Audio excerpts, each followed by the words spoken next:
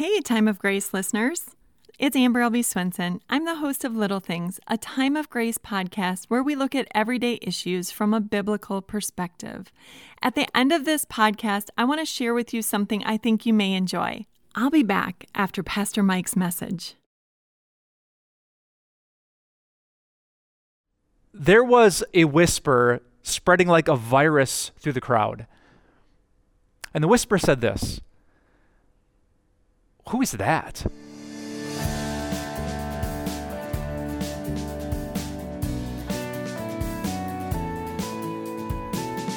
That was the question that everyone was asking 2,000 years ago on that first Palm Sunday. And it was the right question.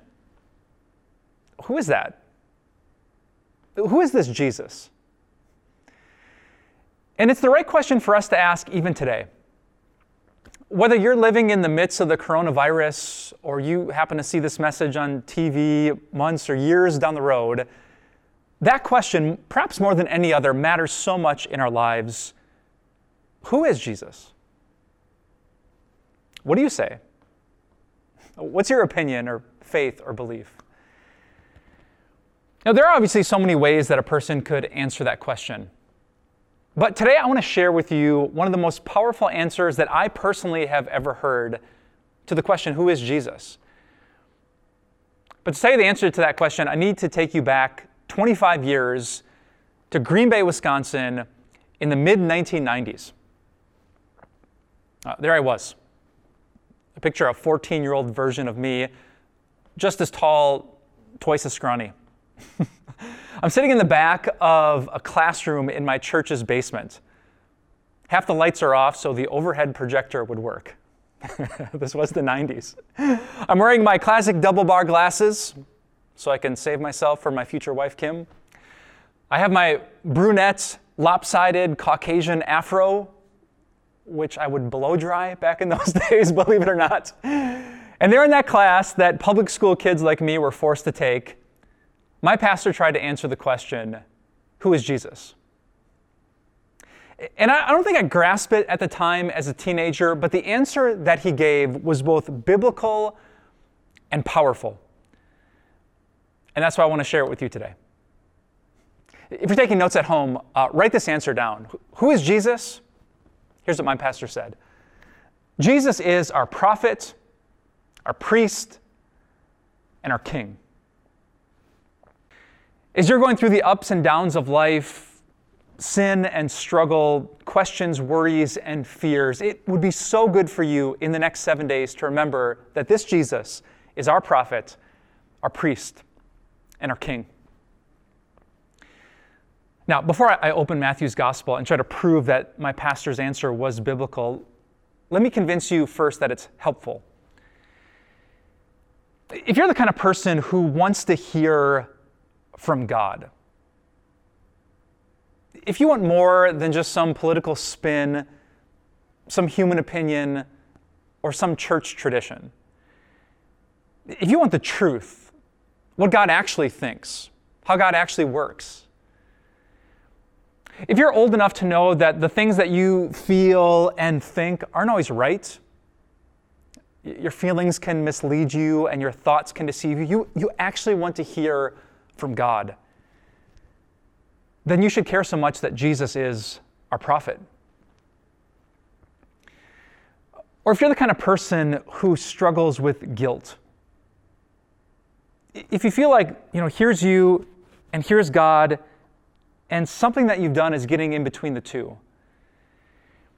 If you wonder what God thinks about you, if you wonder if God is still listening to you, if you assume he must be distant from you or frustrated with you or so disgusted because of that thing, then you should care so much that Jesus is our priest. Or maybe if you're sick, maybe if you're in the last stage of your life, maybe if you wonder if you've done enough or if you are enough. If at your last breath, however death comes, when you have to stand before God, how things are going to go. If there's at least 1% of uncertainty in your brain, it's going to be so important for you that Jesus is our priest. Or if you're fighting some battle right now, you're battling anxiety or depression, if you're so quick with your words or critical comments, and it's been years and you feel like you're going to lose this war, then I want you to know that Jesus is our King. If you're struggling, you feel like you can't do enough, you'll never be enough, you're never going to overcome and be a victor in Christ, then I want you to hear today that Jesus Christ is our King.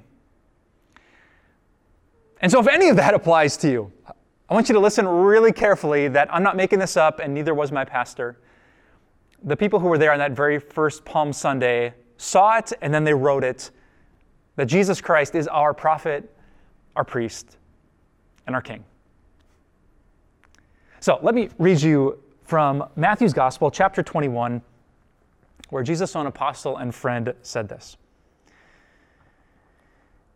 As they approached Jerusalem and came to Bethphage on the Mount of Olives, Jesus sent two of his disciples, saying to them, "Go to the village ahead of you, and at once you will find a donkey tied there with her colt by her. Untie them and bring them to me. If anyone says anything to you, say that the Lord needs them, and he'll send them right away." This took place to fulfill what was spoken through the prophet. "Say to daughter Zion, see, your king comes to you, gentle and riding on a donkey, and on a colt, the foal of a donkey." The disciples went and did as Jesus had instructed them.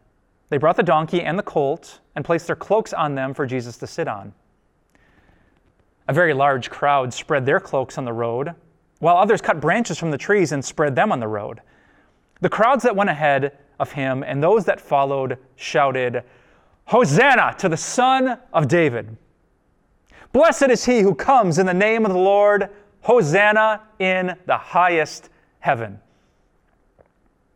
When Jesus entered Jerusalem, the whole city was stirred and asked, "Who is this?"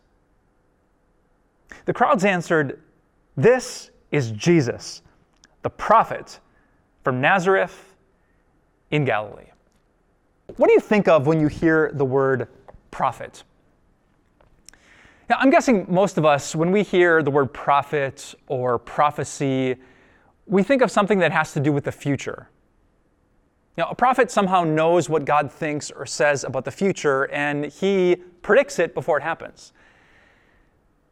And that's certainly true for Jesus. You remember the story? He says to two of his disciples, hey, you see that village up there? Okay, you're going to walk in, and there's going to be a donkey. It's going to be tied up, and right next to the donkey is a colt. So here's what you do. Here's what they're going to say to you, and here's what you say back to them. And boom, it happens. And you want to say, well, how does Jesus know the GPS location of a donkey? And the answer is, say it with me, Jesus is our prophet. Because he has this connection with God the Father. He knows the truth about the future. But there's something else you should know about prophets. The word prophet in the Greek language doesn't just mean to make a prediction about the future. It at its very root means to speak forth something that God says. So prophets don't just talk about what's happening then. They repeat what God is saying about now. Prophets in the Bible were people who told the nation of Israel the simple things that God said. They told it like it was. They delivered God's mail. And when we say that Jesus is a prophet, we mean that too. He'll just tell it like it is. It might hurt. It might help. It might make you wince. It might make you worship. But Jesus the prophet will tell you exactly like it is. It actually makes me think of my first college soccer game. Way back in 1999, as an 18-year-old, I suited up and played in my first ever collegiate game. And because I'm really competitive, I really wanted to win, and we really weren't. We were getting thumped. And because I was such a mature 18-year-old Christian, I decided to complain. about everyone. Every missed pass, every missed mark, every bad shot. I yelled, screamed across the field at every one of my teammates. Yeah, I was that guy. But at halftime, a prophet showed up, my coach, because he told us like it was. And when I say he told us like it was, I really mean he told me like it was. How would I describe that conversation to you? My coach did not keep his social distance from me. If he would have had the coronavirus, I would have gotten it. Because he was 6 centimeters from my face, yelling at me for yelling at them. And he was right. Man, did it hurt my ego in the moment. I actually had to fight back tears of embarrassment. But he was right. And I was wrong. That's kind of what Jesus does. If you would actually read about the real Jesus in the Gospels, he would get in people's faces. We tend to think of Jesus as kind and compassionate, and he was, but he could be ridiculously judgmental. There are actually times in the Bible where the disciples say, do you know how bad that hurt those people? And Jesus would double down because he was a prophet. And he'll do the same with you too. Jesus, through his word, or through his people who know his word, will tell it like it is. And sometimes that's going to hurt. I suppose that could be anything, but maybe recently what the prophet Jesus would say to you is this: why are you so negative? Everyone is dealing with this. All the marriages are going through the same thing. You're not the only one that has challenges in life. Why are you so negative? God is with you. God is for you. God has a plan for this. He's got this, and he's here with us. So why do you spend most of your words? Why do you waste them just grumbling and complaining about things you can't control? Your family's not perfect. Your work isn't perfect. There are frustrations at home that you haven't had to deal with before, but what you're doing isn't helping. You're not winning every battle, but yelling at all of your teammates in the family of God, it's not helping. And you got to stop. You got to stop making excuses that it's a stressful time. Get over it. You got to start putting your trust in God and rejoicing in this moment. You got to start loving the people he's put in your path instead of victimizing them with your words. You got to stop. That's what the prophet Jesus might say. So if you were quarantined with a prophet, do you think you'd make it? You really should. It is so tempting to run away from prophets. And when we feel judged, someone's calling us out, correcting us, we want to think that they're so judgmental and bad and take off, but you shouldn't. And here's why. Because the truth is always good for you.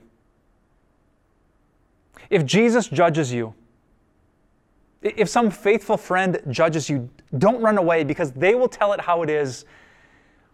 And when you repent, they'll do the same thing. When you realize that you've messed up, that you've sinned, that you haven't loved people like you should, they will tell it exactly like it is, that there is a cross, and that Jesus died on it, and he did all of that for you.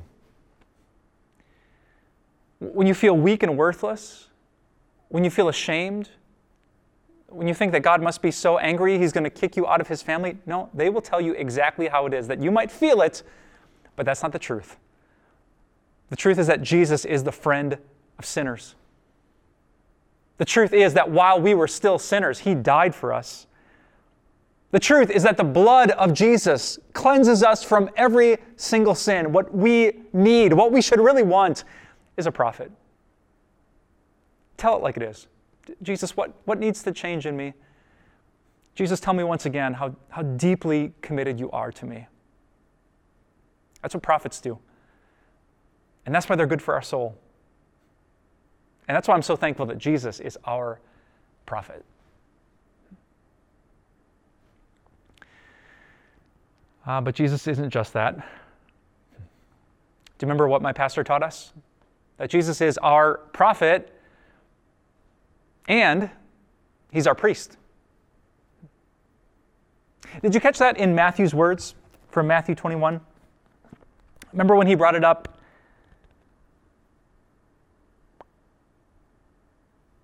Oh. Actually, did you notice that too? In verse 11, we hear that Jesus is the prophet.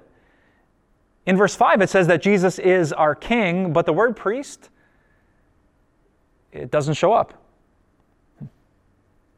So, why am I trying to tell you that Matthew is trying to tell you that Jesus is our priest too? Well, to answer that question, I brought some help with me today.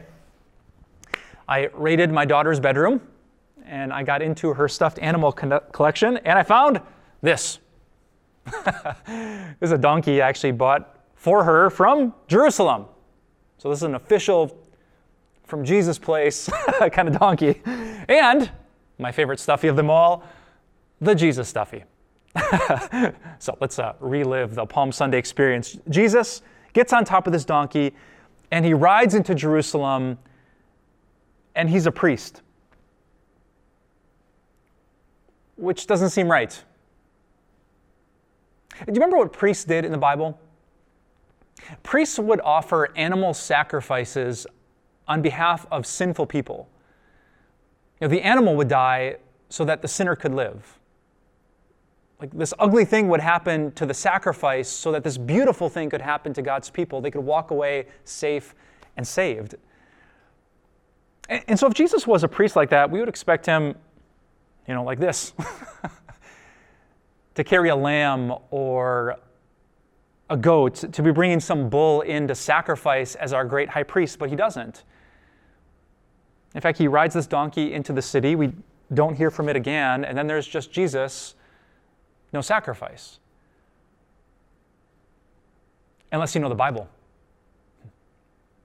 The reason that Jesus didn't bring a lamb in his arms is because Jesus with his arms would be the lamb. There would be no sacrifice that he offered to God because Jesus was the sacrifice from God. Let me put Jesus away and prove that to you from our next passage. The book of Hebrews chapter 7 says this. Unlike the other high priests, Jesus does not need to offer sacrifices day after day. First for his own sins and then for the sins of the people. No, he sacrificed for their sins once for all when he offered himself. Oh yeah, Jesus was a priest, the great high priest. But he didn't offer 1,000,000 sacrifices throughout his career, just one, the sacrifice of himself. It makes me think of what happened years ago at Fort Hood. Do you remember that tragic and heroic story? Fort Hood was a military base in Texas where an armed gunman took 3 innocent lives. But there should have been many, many more if it hadn't been for a brave sacrifice. When the gunman started opening fire in one of the military buildings, a group of personnel huddled behind a closed door. But there was a terrible problem. The door wouldn't lock. The killer was coming closer, and he could just push the door open and tragically end so many lives until Danny stepped up. Danny Ferguson was an officer whose own fiancée was in the room with him. And when he read the situation, he jumped into action. He ran to the door and he barred it with his own body weight. The killer arrived and tried to push the door open, but Danny, he stood strong. The killer discharged his weapon and in frustration stormed off. And the bullets claimed Danny Ferguson's life. But through his sacrifice, people were saved. That's what Jesus did. The killer called sin was storming down the hallway, and it wanted to end the life that we had with God. The things that you've done that you can't change, the words that you can't take back, they wanted to end any chance that you would have of being in the presence of a God who likes you. But before that happened, guess what Jesus did? He sprang into action. He didn't hide in the north woods of Galilee. He came riding into Jerusalem knowing exactly what was about to occur. And when he could have run and when he could have hid, instead Jesus stood strong. And even if it would cost him his life on the cross, he wasn't going to move for your sake. And because he was that perfect sacrifice, because Jesus is our great high priest, the craziest things in the world are true for us. It said that all of this, Jesus riding into Jerusalem, took place to fulfill what was spoken through the prophet. See, your king comes to you, gentle and riding on a donkey.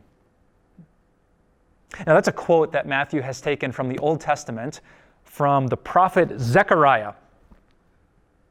You know Zechariah, right? Well, yeah. Zechariah is not the most famous part of the Bible. In fact, if you didn't have a table of contents on your phone or in the front of this book, how long do you think it would take you to find old Zechariah's name?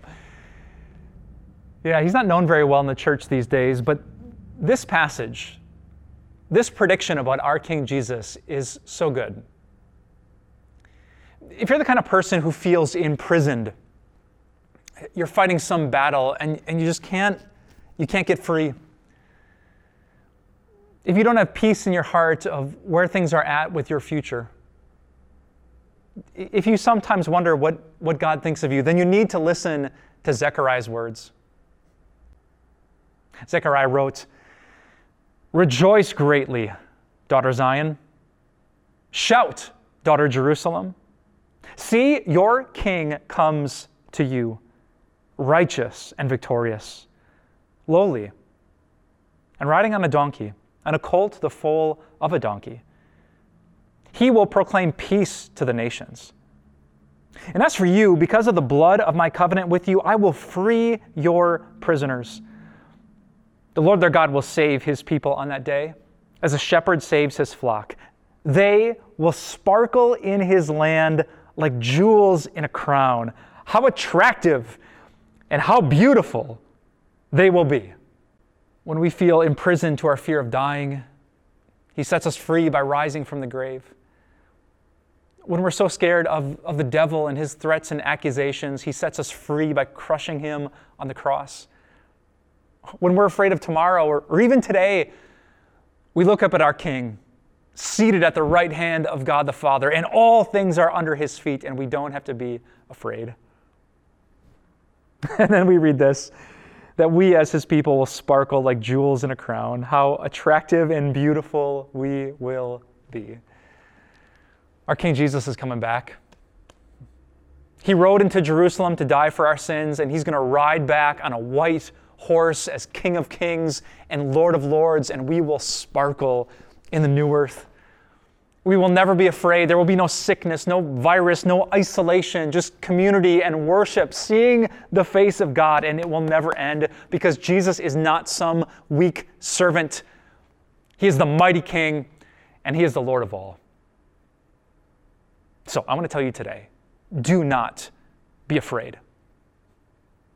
When you feel like you're behind bars and the forces around you are too great, you remember that Jesus is not just a prophet and a priest. He is a king, and he's the greatest king of all. So, who is Jesus? My pastor taught me a brilliant answer, straight from this book, and now I've passed it on to you.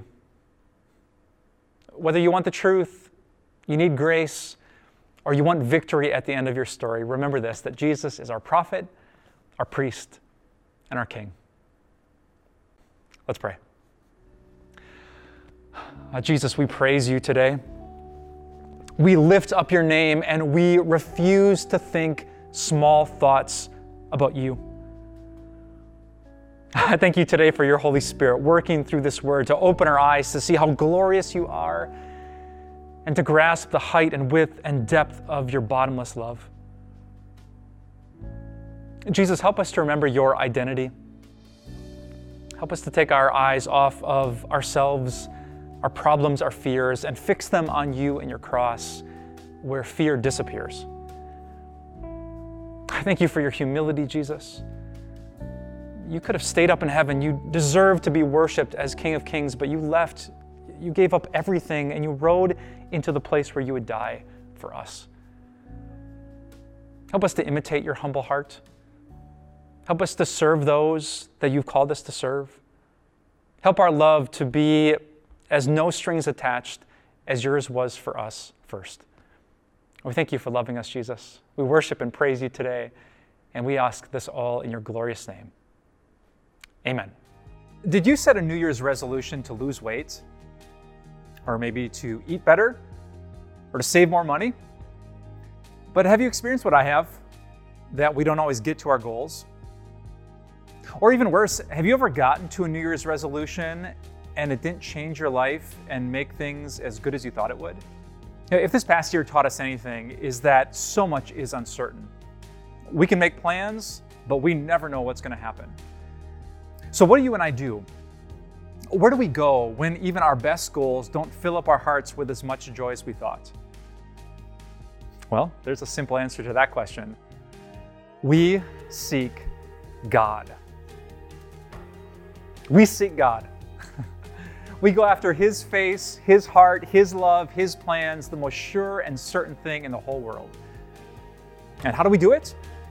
Well, we seek God in His Word. And that's why I want you to have this brand new 365-day devotional called Seeking God Every Day. Some friends at Time of Grace and I wrote this so that each day you could open up this book and seek God and find the greatest treasure in all the world. And we would love to help you take that first step to the greatest goal of all, getting closer to God. Seeking God Every Day is our way of saying thanks for your financial support.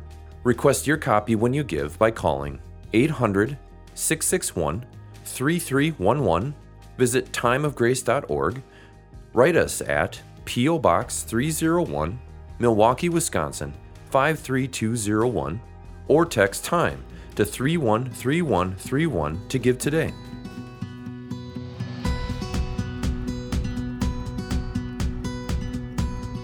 Hey, it's Amber again. I'm so glad you stuck around. On my podcast, Little Things, we talk about little ways we can know and love God more.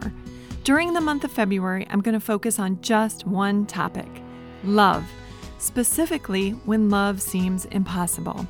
We'll talk about loving our enemies, our spouse and children during difficult seasons, and even loving ourselves. I hope you'll join me for Little Things. Just search Little Things on your favorite podcast app.